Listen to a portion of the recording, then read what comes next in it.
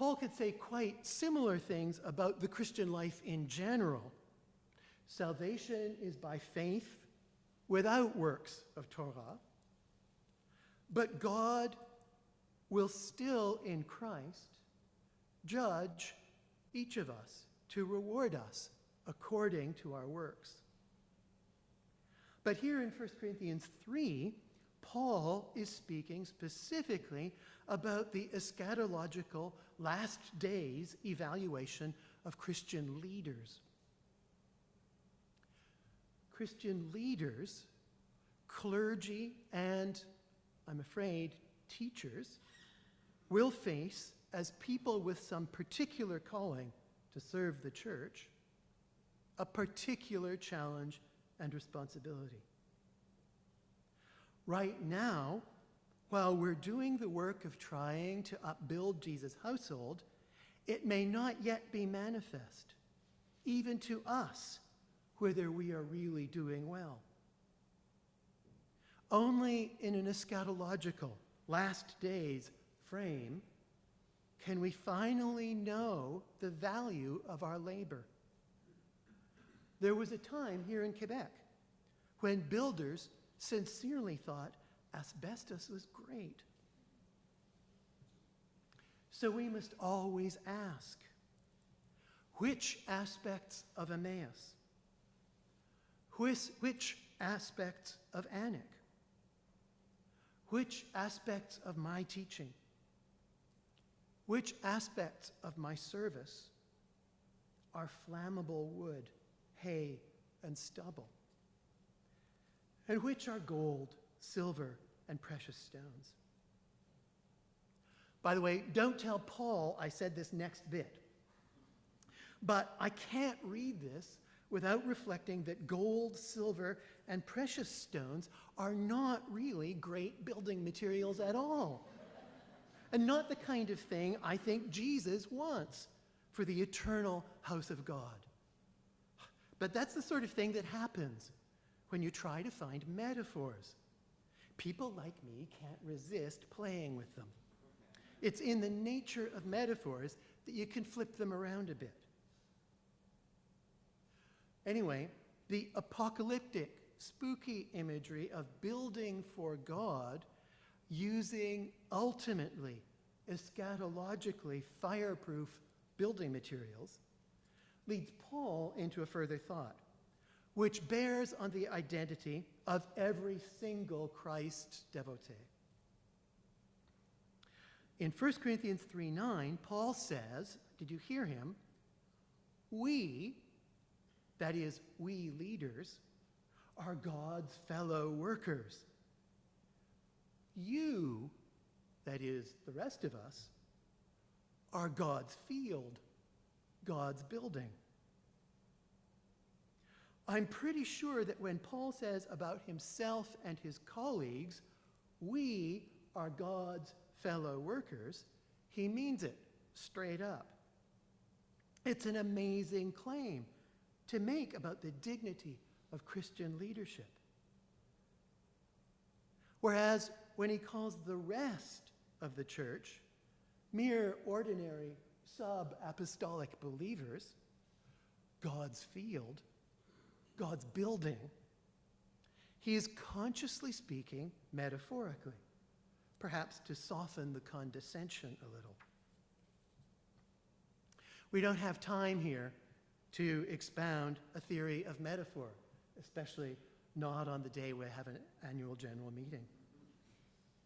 But let me say quickly that metaphor works to provoke our thinking by daring us to reimagine something in terms borrowed from some other field of meaning.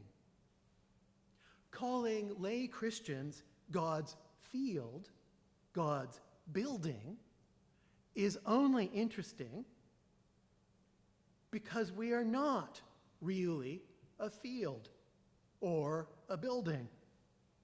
It's up to us to puzzle out, even debate among ourselves, what meaning to transfer from field and building to our self-understanding as church.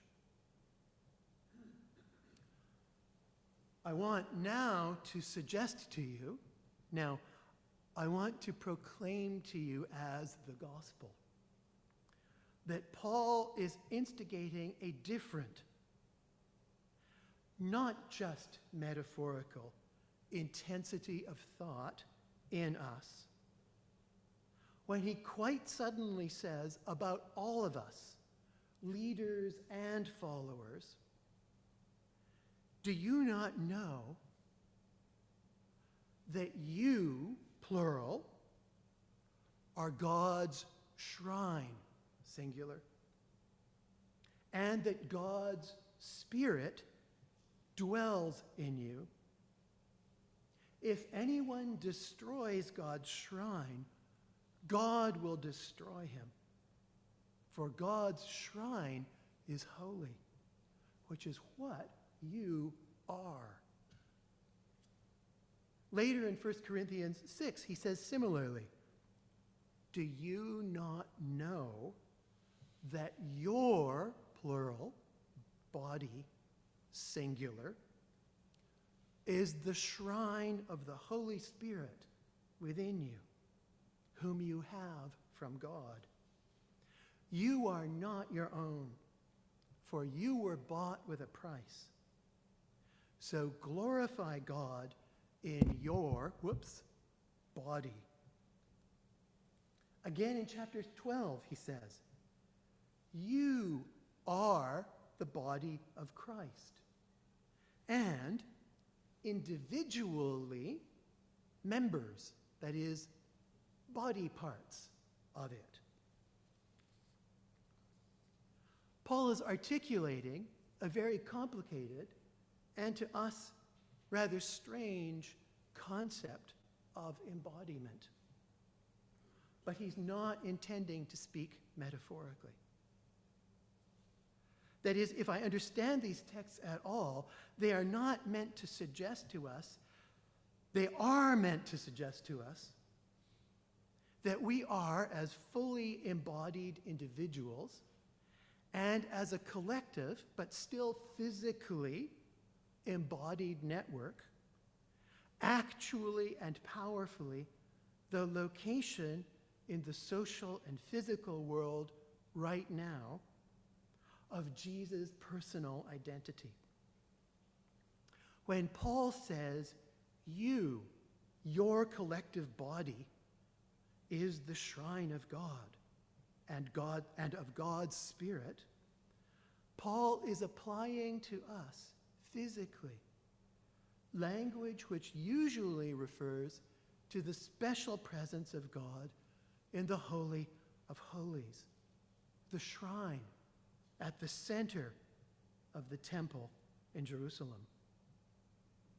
If that's a metaphor, it's a uniquely intense and physically embodied metaphor. Paul is saying that the Christian community collectively and each believer singularly is the embodied, tangible presence of Jesus in the world. In fact, I'm sure that Paul does not mean such language as metaphor. And here I also confess and proclaim that Paul is right. Our baptism into Jesus' name, your baptism into Jesus, and the presence and indwelling of God's Spirit in the embodied life of each believer and of the church are our essential, ontological, ultimate, eschatological incorporation, that is, embodiment into Jesus' personal identity. Famously in 2 Corinthians 5:17, echoed in Galatians 6:15, Paul declares, if anyone is in Christ, new creation.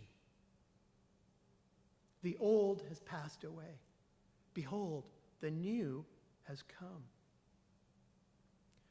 Precisely because of the physical seriousness with which Paul asserts our union with Christ, he's also acutely aware of the ambiguities here and now. How should that work out? That we are still ourselves individually and collectively, with all the wounds and baggage we still carry.